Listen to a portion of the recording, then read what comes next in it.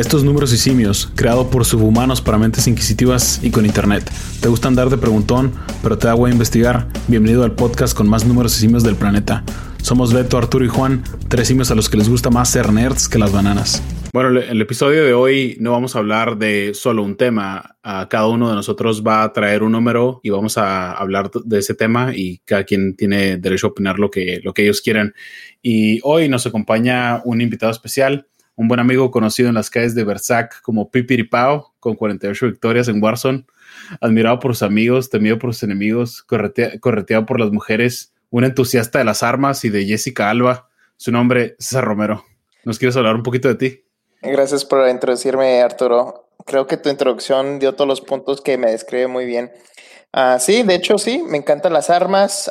Tengo una pasión por todo lo que tiene que ver con la economía. Me gusta mucho el tema de cómo podemos ya sea mejorar nuestras vidas financieras y cómo podemos mejorar el mundo. Y otra obsesión que tengo son los videojuegos. Entonces sí, si me quieren seguir pueden buscarme Pipiripao11 en Twitch. Perfecto. Y también nos acompaña, como siempre, a Beto Durón y Juan Peña. Pero pues, o sea, la dinámica de hoy es nada más hablar de algún tema durante algunos minutos. El que quiere empezar da un número, hablamos de ese tema y luego nos pasamos al que sigue. Pero pues cada quien va a tener su turno, ¿me entiendes? Oye, ¿si haces live stream todavía, César? ¿Sí? O sea, todo el tiempo que te conectas. No todos los juegos, depende cómo amanezca, si traigo ganas o no. Últimamente no traigo muchas ganas. Detener a la gente, ¿no? Es que Sí. es un trabajo, tienes que detenerlos. No Sí. nomás. Sí, no nomás es sí, no nomás es conectarte. Sí. Oye, pues tú fuiste el que propuso una dinámica así, Beto. Tú le llamaste el free for all, el libre para todos. ¿No quisieras empezar, inaugurar esta sesión?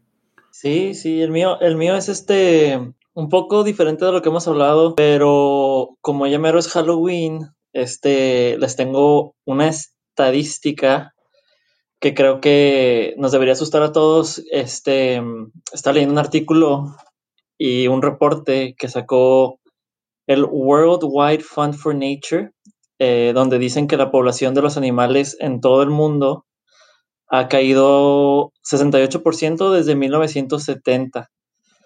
Y ese número incluye mamíferos, pájaros, peces, reptiles y anfibios. Pero lo más interesante es que, aunque, o sea, obviamente han caído estas poblaciones a nivel mundial, pero las regiones que han contribuido más a esta disminución es Latinoamérica, el Caribe y África. Y yo sé que, pues con la gente que platico y así, yo sé que mucha gente ha de pensar que esto tiene que ver con el cambio climático, y claro, es un factor, pero por el momento una de las causas pues más grandes de la deforestación, pues más grandes que llevan a esto es la deforestación de varios ecosistemas. Pero a mí lo que se me hace interesante por lo que quise compartir esto es porque, como te digo, muchas personas como que no les apasiona tanto esto como a mí me apasiona, pero estos temas en realidad son fundamentales para la humanidad y son cosas que, en mi opinión, contribuyen bueno, no en mi opinión, o sea, pues está comprobado que contribuyen a avances médicos, medicinas nuevas. O sea, perder pues como si se perder la biodiversidad, nos impacta a todos como humanos. Es algo pues rudimentario también para la seguridad alimentaria. Entonces, por eso quise presentar este número. Se me hace algo muy importante que está pasando ahorita. Como saben ustedes también, el año pasado, ¿no? Con lo que pasó en el Amazonas. En Australia. Ajá. Por ejemplo, había escuchado yo que en Australia se habían desplazado o habían muerto 3 billones de animales gracias a los fuegos de Australia. Son muchos animales. Puros canguros, pues, ¿no? Ajá. No te creas. No, pues, o sea, había videos de koalas así como que sufriendo. O sea, está gacho. Y una pregunta, ¿qué continentes o qué países son los que están sufriendo esto más? América Latina. África y sí, no, o sea, Caribe. Todo, nos impacta a todos como, te digo, como personas, ¿no? Porque muchos muchas de las medicinas que se encuentran, muchas de todas esas cosas se encuentran o sea, las sacas de la naturaleza, ¿no? Las sacas o sea, de viendo ciertas cosas de los animales y así, pero los países que han contribuido más a que haya caído la población es Latinoamérica, el Caribe y África. O sea, me imagino que Latinoamérica, especialmente Brasil, por todo lo que ha pasado en las Amazonas y así, o sea, destruyendo el bosque, eso es lo que ha llevado a perder tantas especies a nivel mundial. Sí, está cura porque ya si te pones a ver, pues son países que, pues no, se puede decir de tercer mundo, ¿no? O sea, toda Latinoamérica, África y el Caribe. Les digo, lo que dices de Brasil, pues claro, ¿va? La tala de árbol, otra vez estaba, no me acuerdo dónde leí, pero sí es un problema que, o sea, es el Amazonas, pero no pueden talar, pero sin embargo las compañías se meten a talar. O sea, como que no respetan las leyes. Sí. Número uno. Pues sí, y también hay como una pelea de intereses entre los países desarrollados, o sea, pueden como autocuidarse más porque ya están desarrollados, ya tienen como que cierta riqueza, y los que se están desarrollando, países que apenas van para arriba, pues necesitan sacrificar, o así lo ven sus gobiernos, necesitan sacrificar todos sus recursos naturales para poder llegar a ese nivel. Y pues es una pelea entre intereses. Pero pues igual, o sea, si no te importa como que la biodiversidad.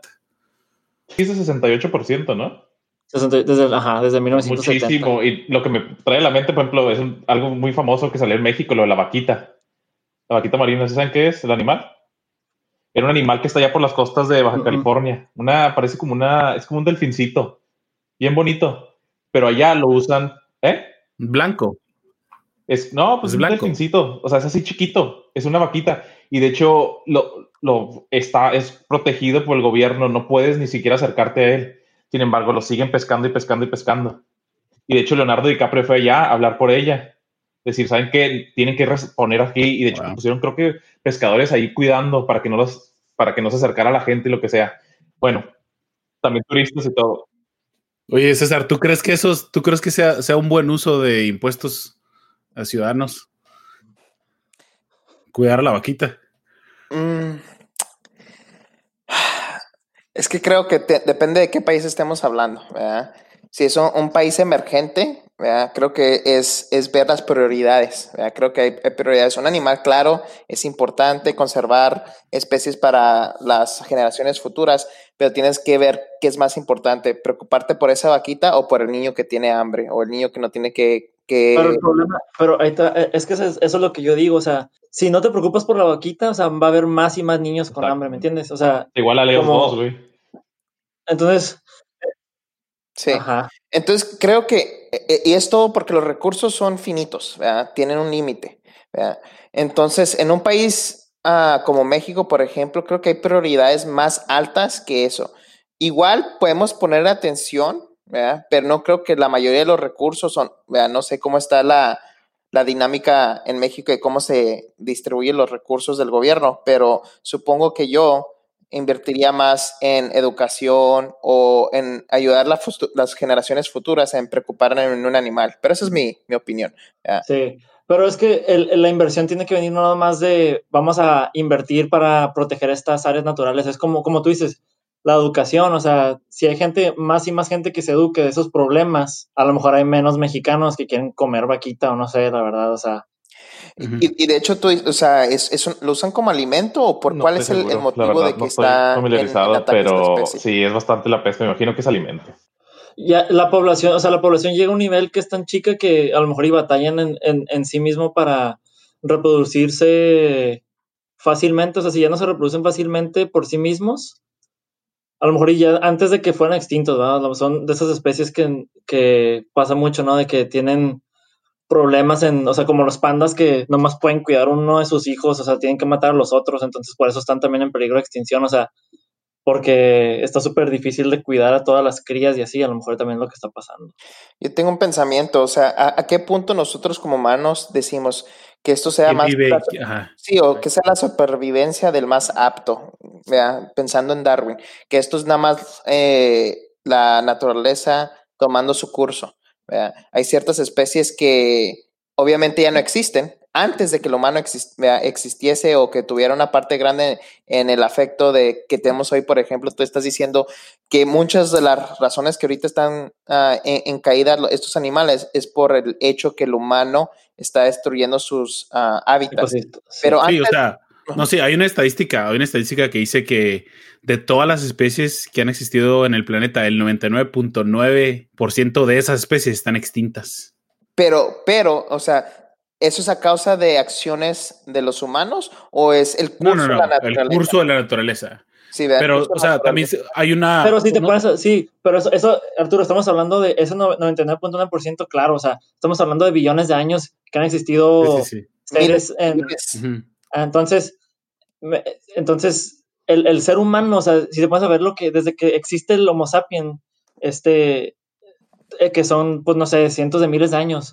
Creo que son 5 millones. Extinción, si comparas las especies que se han extinto en ese tiempo, es mucho más alto por años a las que han estado extintas por miles de millones. Yo diría que sí. Entonces se puede decir que sí, los humanos tenemos una gran causa global, o la pesca o a la... Pero, ¿sabes qué? Y se me hace que es buena transición, César, para lo que hemos hablado antes, que tú querías platicar de, o sea, ¿cuántos humanos es necesario tener en la... O sea, hay un número, ¿verdad? O sea, no sé si tú quieras cubrir eso, pero, o sea, se me hace que es buena transición para eso. Sí, pues el número que quería discutir, estoy viendo, es de 7.7 mil millones de humanos que hay ahorita en la actualidad, según estadísticas de las Naciones Unidas, desde octubre del 2020. Y digo, ¿a qué punto vamos a llegar en el que los humanos vamos a consumir más de los recursos los que tenemos? Obviamente, esta es una idea un poco estúpida, pero pensando en la película de Endgame, de Avengers, nos vemos al personaje de Thanos, que él vio ese problema, pero lo vio a nivel del universo, que dijo que obviamente los recursos son finitos y tenemos que eliminar la mitad de la población para poder tener a la otra contenta. ¿Ya?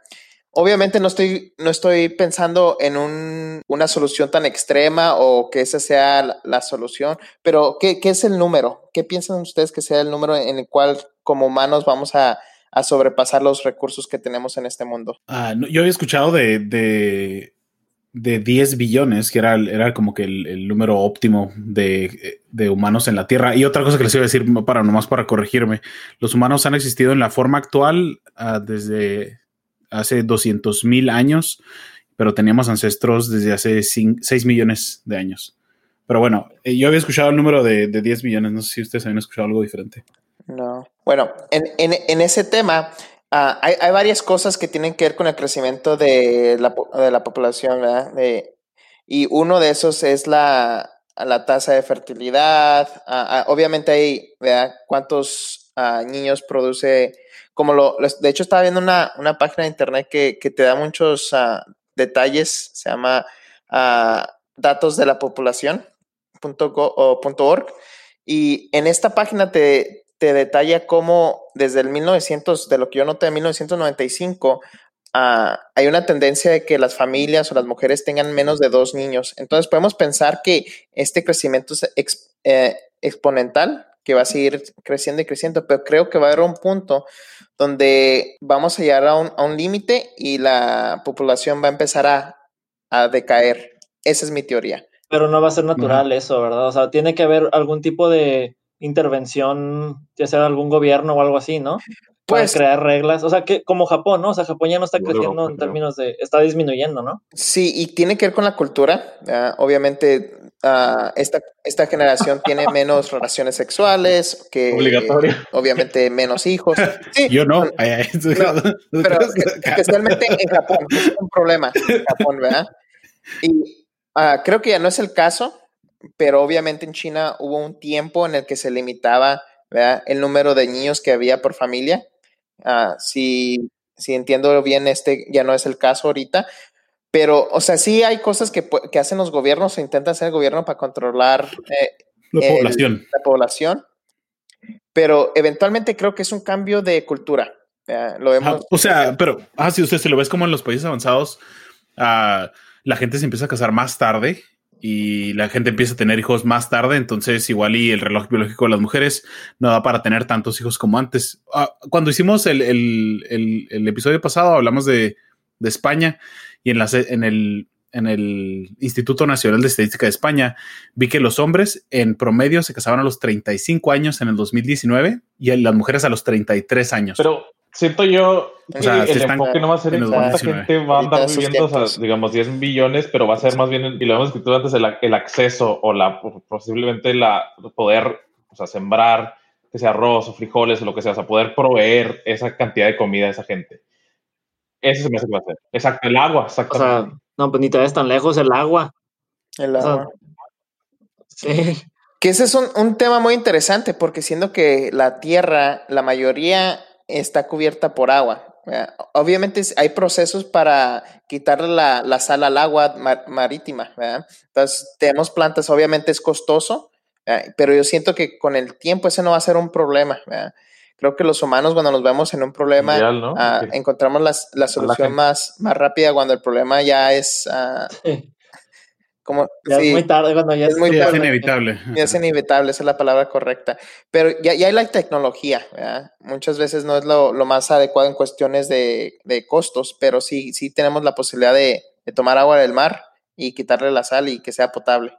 Sí, o sea, creo que nomás el 3% de todo el agua del planeta es agua fresca, ¿vale? Además es agua salada. Pero, de hecho, ahorita tú que mencionaste las plantas esas, de hecho en El Paso creo que es la más grande pero es de las más grandes de inland desalination. Por definición, hay que ya un problema porque, o sea, es como un fondo de botella, ¿no? De que, para decir, ¿no? Que hay una crisis, tipo la película Interstellar, no se la vieron, la Interstellar. Bueno, el problema es de que se quieren ir del planeta porque ya no pueden sembrar comida, el trigo ya no siembra y la tierra no está fértil. Sí. Entonces vamos del punto de vista del agua, que sí, ahora quieren limpiar toda esta agua para poder plantar. Pero entonces haces un fondo de botella, tienes los países del primer mundo haciendo la desalinización, no sé cuánto cueste, cuánto de energía se tenga que usar, y luego que, o sea, vas a darle esa agua, ahí te va, no sé, Camboya, ahí les va su ración de agua, porque obviamente ellos no van a poder hacerlo. Entonces ahí siento que va a ser el problema, que vamos a llegar a un punto de que los recursos van a ser limitados, pero para la creación de comida, y de ahí va a ser la declina del... Sí, pero o sea, por ejemplo, nada más vamos a vernos a nosotros. Aquí alguien tiene hijos. Sí. No. A nuestra edad, nuestros padres ya tenían hijos, ¿sí o no? Sí. Sí, también los míos. ¿Entiendes? O sea, somos una generación distinta. Y creo que también tiene que ver con, por ejemplo, por lo que he escuchado, por lo que he platicado con gente más o menos de mi edad, es que, por ejemplo, los americanos, que los millennials que tienen muchas deudas, por alguna razón tienen muchas deudas, son menos propensos a tener hijos porque necesitan, o sea, sienten que tienen que pagar las deudas primero. Uh-huh. Pero esas deudas, igual, muchos dicen que vienen de la educación. Muchos se endeudan para ir a la universidad. Esa es una de las deudas más mayores de los millennials, que ahorita cargan. Personalmente, yo siento, es mi opinión, no tengo muchos datos y para decir eso. Creo que no es necesariamente es la deuda. Creo que tiene que ver más con cómo hemos cambiado nuestra expectativa de qué queremos de la vida. Por ejemplo, los millennials nos gusta más viajar. Por ejemplo, en vez de invertir en cosas materiales, queremos invertir en experiencias. Uh-huh. Entonces, creo que eso también es otro factor muy importante, porque al tener un hijo es una responsabilidad, uno que requiere dinero, que puedes usar esos recursos para viajar, y tiempo, porque ya no puedes viajar tan sencillamente, porque obviamente tienes una responsabilidad con tu hijo o hija. Uh-huh. Sí, o también te lo puedes llevar, ¿me entiendes? También. No, pero o sea, pues yo sé que no es lo mismo. O sea, no vas a andar ahí amarrado con tu chamaco en el cocobongo o se lo vas a encargar al DJ, ¿verdad? Pero pues, o sea, sí puedes ir de vacaciones con tus hijos. O sea, ya hay. Y ahí está el problema que la gente se muere de hambre. O sea, es como si ya no, viéndolo de microeconómicamente, pues ya pasó en un país, no en el mundo, pero en un país en India y en China. Bueno, no sé China o India, yo sé que sí. Tú, Beto, mencionaste el episodio pasado de que pues la gente, pues no, o sea, tenía que cocinar una rata en la mitad de la calle porque no tiene ni comida. Sí.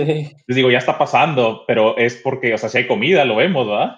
En Estados Unidos al menos. Sin embargo, es más bien el acceso a la comida, la desigualdad. Ajá. Sí, o sea, nada más la desigualdad de la riqueza, del poder adquisitivo de las personas no es igual y para uno nomás no les alcanza. O sea, como habíamos visto, o sea, el porcentaje de riqueza que se concentraba en el 17% de la población, que era como el 50% de la riqueza mundial, pero se concentra estoy seguro, y a lo mejor que son Europa y América. Pero la gente, al menos no en China, pero en India, tienen muchísimos hijos, también en Latinoamérica. Pero es por la mentalidad. Porque, sabes que necesito tener muchos hijos para que me ayuden a trabajar. O sea, o sea, se me hace que también la mentalidad que tenían muchos en los 1930, 1920. O sea, los granjeros en Estados Unidos. Sí, los granjeros sobre todo, sí. Es esa mentalidad que quiero tener muchos hijos, pues, para, no sé, apoyo financiero, no sé. Pero este es un tema muy complejo porque obviamente hay varios puntos que afectan esto. Si nos ponemos a pensar nuestros abuelos, anticonceptivos ahora son más fáciles de obtener. Ese es un ejemplo, ¿verdad? Esa es una de las razones de que ahora hay menos niños que había antes. Los matrimonios empezaban desde edad más joven, entonces la mujer tenía más años de fertilidad. Una señora que trabaja conmigo se casó a los 14 años. Hace poco yo platiqué con ella, se casó a los 14, neta. ¿En México o en Estados Unidos? En Estados Unidos. Y no sé por qué, no sé si... Me dijo ella que no era ilegal en ese entonces, pero bueno, hasta en Estados Unidos, ahorita tiene alrededor de 60 años, yo creo, señora, no sé. Ojalá no me despidan por esto. No sé. Yo creo que la verdad estoy como que a punto de que alguien escuche el podcast y que me la hagan de pedo en el trabajo. O pierda la licencia, ¿no? No, ¿tú crees? Ojalá no. Pues sí. Bueno, oye, no sé si, tú, Peña, no sé cómo hacer una transición de este tema a los otros dos que tenemos. Para cerrar ese tema. Tú traes un tema, ¿verdad? Creo que la pregunta que nos tenemos que hacer, ¿qué efecto como humanos tenemos a nuestro planeta?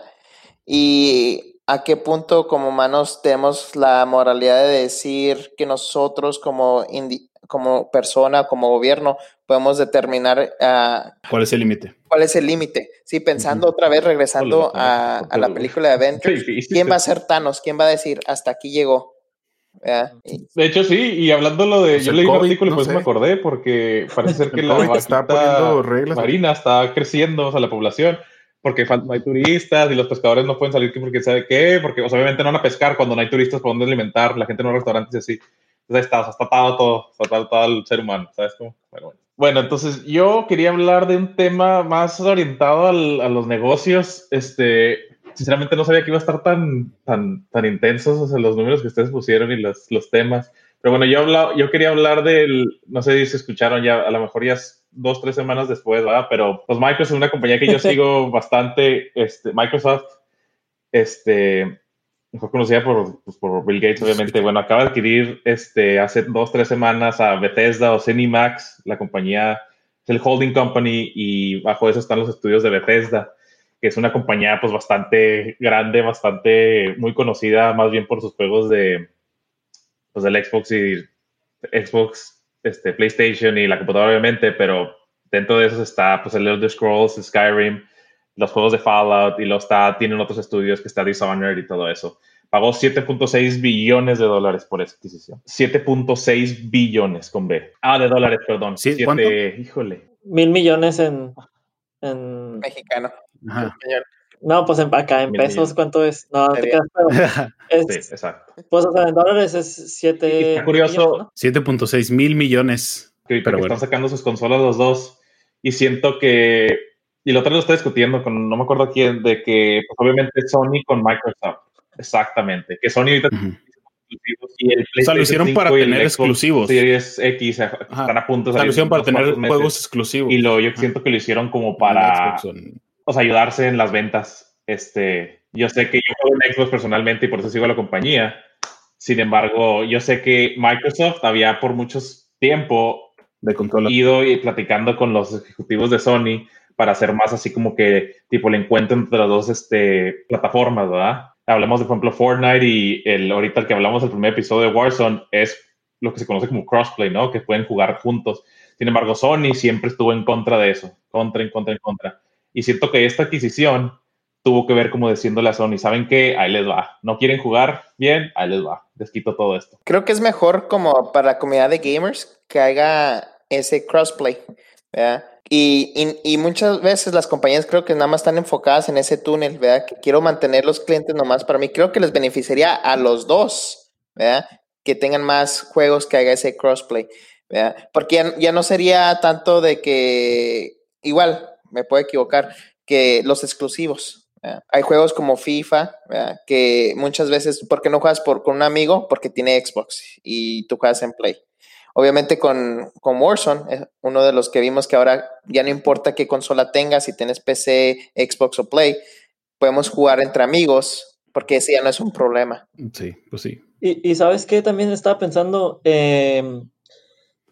otra cosa que a lo mejor no habíamos pensado, bueno, a lo mejor no sé si estás pensando en esto, pero creo que ha cambiado, si se pueden a pensar, o sea, yo creo que todos empezamos a jugar desde chiquillos en el 64, GameCube, o sea, todo eso, ¿no? Creo que ha cambiado muchísimo las cosas de cuando estábamos chicos, pero también, o sea, hablando del Game Pass, a mí se me hace que como compañía que vas a publicar un videojuego, que es cómo generas tu dinero, ¿no? Es muy difícil ya saber cómo cambia tanto el mundo ya de día a día, más que como antes. Es muy difícil saber cuando un juego va a pegar bien y la gente a lo mejor dices, ¿sabes qué? Voy a invertir cientos de millones de dólares en este juego, o sea, millones de dólares, y voy a esperar a que todo el mundo lo compre porque va a estar súper anticipado, pero o sea, lo compras o muy poquita gente lo compra y ya valió, o sea, ya no haces tu dinero, no generas tu dinero, entonces a Bethesda yo creo que sí le conviene haberse vendido porque también existe el hecho de que muchas personas antes salió un juego así que querías mucho, pero dices, ¿sabes qué? No voy a pagar el precio original, $60 o lo que sea, voy a esperar a que cueste 30. Pero ahorita ya no, o sea, ya no puedes hacer eso porque muchas personas también de que se aburren de los juegos luego, de un juego nuevo te aburres y en vez de antes, o sea, antes de que pasara esto, tenías tus videojuegos ahí, tus cassettes, ¿no? Tus CDs y todo. Y dices, ¿sabes qué? Me aburrió este juego nuevo, déjame juego este otro juego que más o menos me gustó, que compré hace un año. O voy y compro ese juego que había anunciado hace un año. Ahorita, o sea, ya no puedes hacer eso porque te aburres de un juego y ¿qué haces? Te metes a jugar Warzone, te metes a jugar Rainbow Six, o sea, juegos que han pegado súper bien. Entonces no te regresas a esos juegos que son como clase B, clase media que nunca pegaron. Entonces es imposible ya para compañías, en mi opinión, generar dinero en un juego que no les fue bien jamás. Entonces... Pero ese es un tema interesante porque a mí me viene en la mente un juego ¿Ese cuál? que salió hace 2 años, pero apenas ahorita está creciendo en popularidad, que ya sabes cuál, Among Us. Es buenísimo. Oye, no puedo dejar de jugarlo. Sí, y yo no había escuchado de él hasta hace como un mes más o menos, pero entendí que este juego ya lleva como 2 años o más que salió. Entonces, que obviamente este puede ser la excepción a la regla. En general tienes razón, puede ser eso. Pero ¿cómo es que nosotros empezamos a regresar a este juego o escuchar de este juego que nunca había escuchado de él hace 2 años? ¿Qué es lo que crees que hizo?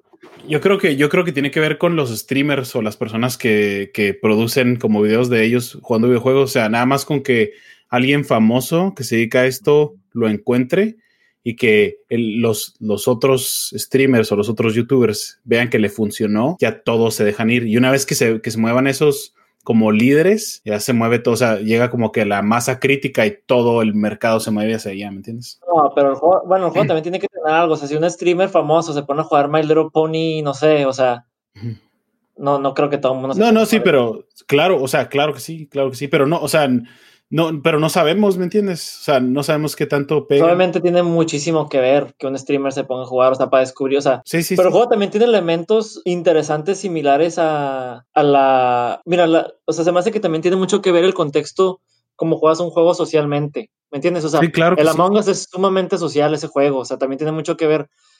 Yo no sé, o sea, yo entiendo que Bethesda hace juegos que son single player. ¿No? La verdad, yo no juego esos juegos, a mí no me atrae, o sea, a mí me atrae lo social. El compañerismo. Exactamente, o sea, yo no puedo jugar Warzone. O sea, y para los, bueno, nomás voy a poner así una nota, para los que no juegan videojuegos y mucho que nos están escuchando, a mí se me figura como que un videojuego es como una película en el que tú eres el protagonista, o sea, es como el equivalente a tú viendo una película, pero tú eres el protagonista y tú tienes que resolver ciertos problemas, y, o sea, siento que es un nivel encima de la película. O sea, está más chido, está mejor que una película. Es más inmersa la experiencia. Oye, pues no sé, voy a empezar ya me voy a brincar al otro tema, pero este tema tiene menos que ver con eso. Porque llevamos ya 32 minutos. Este nada más es sobre frena el Frente Nacional Ciudadano y la manifestación de 100,000 personas que hicieron en el Zócalo en México para protestar en contra de Andrés Manuel López Obrador para que se fuera, porque en una de sus mañaneras al señor se le ocurre decir que si él ve una manifestación de 100,000 o más y si su popularidad está cayendo en las encuestas, él se retiraba como presidente y la gente pues se lo creyó y fue a México a protestar. Y pues no, el señor sigue ahí y no creo que se vaya. Pero dijo, haz de cuenta que no, o sea, no sé si te acuerdas, acabo de decir que necesitaban 2 criterios. O sea, la gente nomás vio un criterio y se fue por ese, pero necesitaba 2 criterios. Uno era 100,000 personas, una manifestación de 100,000 personas, y la otra era si las encuestas estaban en contra de él. Pero sí hay mucha gente en contra del gobernador actual, que la verdad había mucha gente en contra de Peña Nieto. Muchos odiaban a Peña Nieto, ¿me entiendes? Cuando Calderón estaba tratando de acabar con la delincuencia organizada y los grupos de narcotraficantes en México, había mucha gente en contra de él. Entonces, ya ver gente en contra del gobierno ya no se me hace así algo tan raro, ¿me entiendes? Pero, o sea, a mí lo que se me hace ridículo, o sea, se me hace sumamente separado de la realidad que he dicho 100,000, o sea, eso en mi opinión es de que dice, ok, 100,000 mexicanos, o sea, hay 126 millones de mexicanos, o sea, él piensa que hay una satisfacción con él casi de un 100%, o sea, 100,000 mexicanos representa como 0.08% de la población de México. O sea, entonces él está diciendo que, ok, 100% de México está satisfecho, casi 100% está satisfecho con lo que yo estoy haciendo. Es un viejito senil, ¿me entiendes? O sea, él dice, no sé si, o sea, a mí no me cae bien el señor por lo lento que habla, primero que nada. Y la otra es porque, pues también el tipo de cosas que dices, no, o sea, claro, yo conozco gente mucho más inteligente, al parecer más sana mentalmente en México, porque ellos no son presidentes y ojalá y no me meten problemas por hacer este tipo de acusaciones. Pero bueno, nada más quería hablar de, o sea, ¿por qué la gente se queja? Bueno, aparte de matarnos por el aburrimiento, o sea, pues ustedes sí han escuchado que hay muchos feminicidios en México. Bueno, un número que alcancé a ver es que en lo que va del 2020 comparado al 2019, el número de feminicidios en México ha subido un 3.1%. Eso equivale a 2,240 mujeres, de las cuales 556 fueron asesinadas en el Estado de México. Y también me puse a ver, por ejemplo, en el INEGI, las víctimas por crimen que tienen ahí, y no sé por qué nada más tienen las cifras de 2015. Los porcentajes entre hombre y mujer del tipo de delitos en México, como la violencia de género, que es distinta a la violencia familiar, las víctimas son mayormente mujeres con un 53%, y pues obviamente de naturaleza sexual, las mujeres son las mayor víctimas. Por ejemplo, en el 2015 el rapto era del 92% en victimización de mujeres. Acoso sexual, el 90% de las que reportaron los crímenes eran mujeres.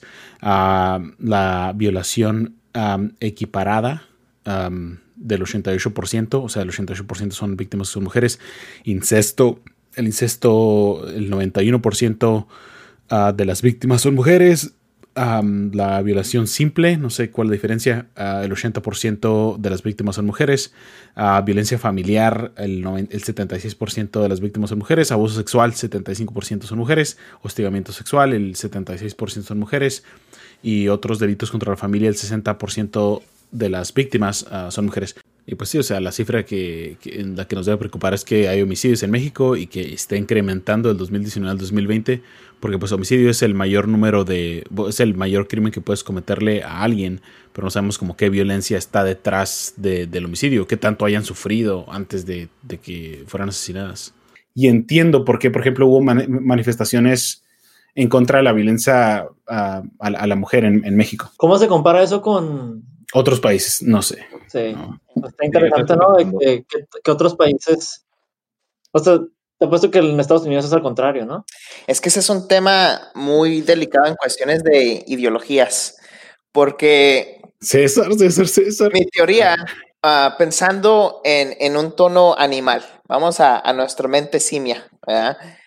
Una mujer por naturaleza es más débil que un hombre, ¿verdad? Entonces, por naturaleza es una presa más fácil. ¿verdad? Entonces, esa estadística, ¿qué te dice?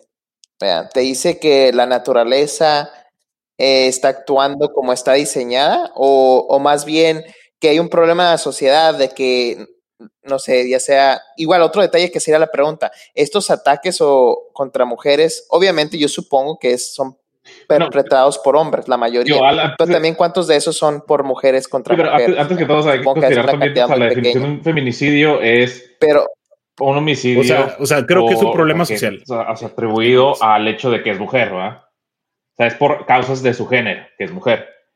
Digo, si alguien, por ejemplo, una mujer falleció, o sea, la mataron porque alguien salía corriendo de la tienda y quiso salir con un fajo de billetes y salió y le pegó.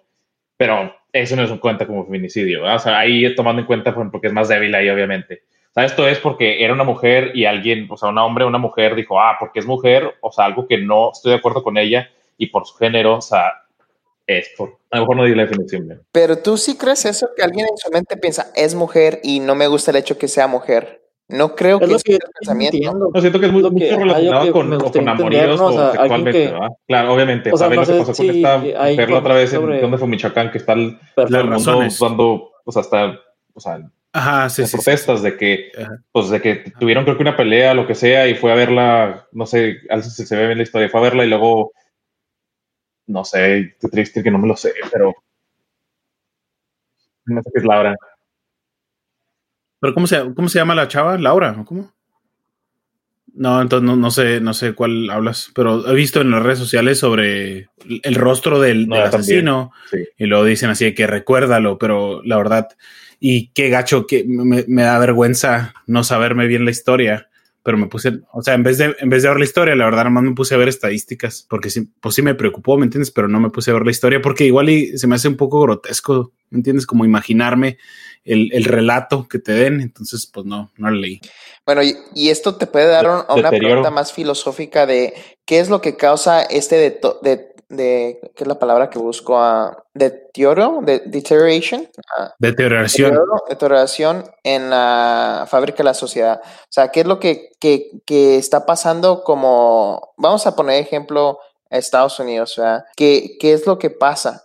Y mi teoría es de que nosotros aceptamos estos cambios inmorales más sencillamente que hace 30 años, ¿verdad? En el nombre de ser progresivos, ¿verdad? Y yo siento que eso causa más este tipo de acciones, de cómo los hombres ven a las mujeres o llega a ser el feminicidio, porque aceptamos cosas más sencillas. Algo que estaba escuchando de Joe Rogan y Ben Shapiro, de que, por ejemplo, la pornografía ahora es algo muy común, ¿verdad?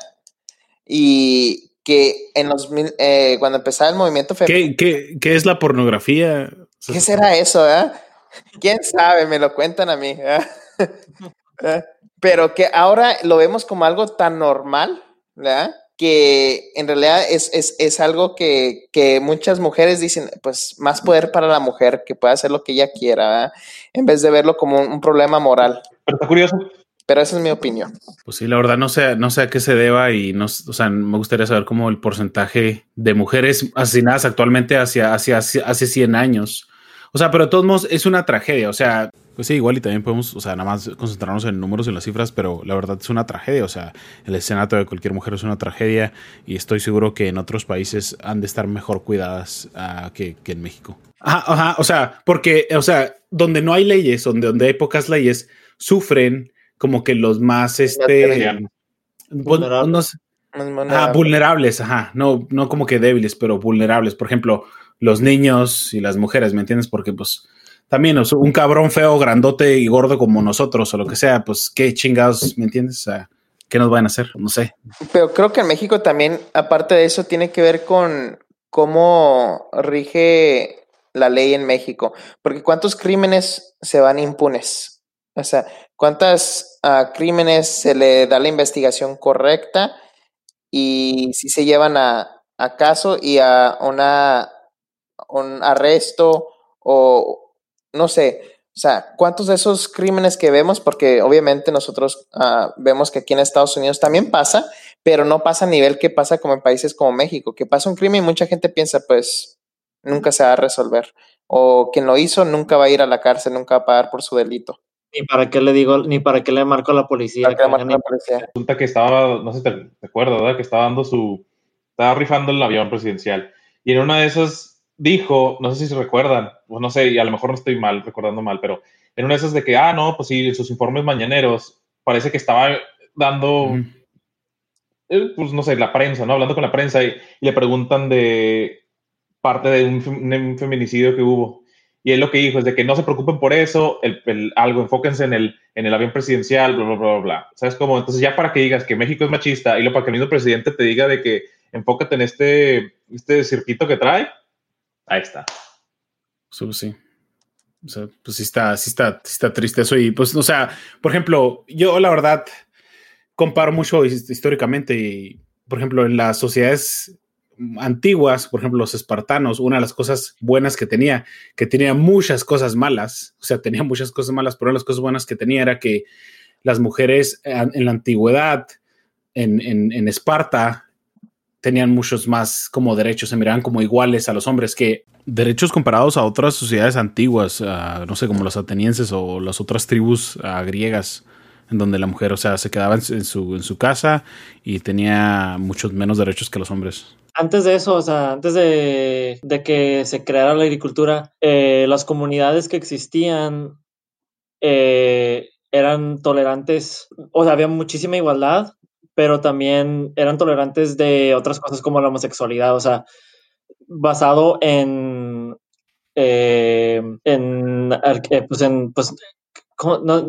palabra que estoy buscando, o sea, como en récords arqueológicos, se ha comprobado que, o sea, eran muy tolerantes a todo eso y de hecho la mujer, o sea, tenía mucho que ver en cómo vivían esas tribus. Y la verdad que no sé mucho del detalle de la historia, es en qué punto el estatus patriarcal empezó. Obviamente hay muchas naciones que en un punto también tienen un estatus matriarcal, que la mujer es la que llevaba el liderazgo en las familias. Pero obviamente la intolerancia no es algo que un hombre o una persona nace con ella, es algo que se te enseña, ¿verdad? Entonces, el problema de eso, ¿verdad? Y cuando como humanos queremos cambiar eso, que es obviamente queremos que no haya tanta intolerancia, es un problema que no tiene fin, ¿verdad? Que yo honestamente no le encuentro fin, porque los humanos por naturaleza siempre vamos a hacer, es más fácil hacer lo malo que lo bueno, ¿verdad? No, es más fácil hacer el camino de menos resistencia. Sí, que usualmente son cosas que nos... Pues que no sé, pero me imagino que México necesita ponerse las pilas y la verdad, o sea, puede empezar con nosotros y poder llegar a un estatus, porque eso existe, eso ha existido, no es algo, o sea, es nada más saludable. Si tienen el mismo valor los dos géneros en la sociedad, nada más es saludable. No es una ciudad enferma, ¿me entiendes? Que le dé favores a un género. Muchísimas gracias por escucharnos hoy. Si tienen sugerencias en temas, nos pueden mandar un email a numerosysimios@gmail.com.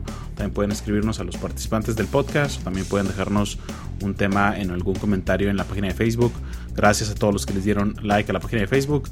Gracias a los que se están suscribiendo y están dejando reviews. Muchísimas gracias a todos. Espero que se la pasen súper este día y hasta la próxima.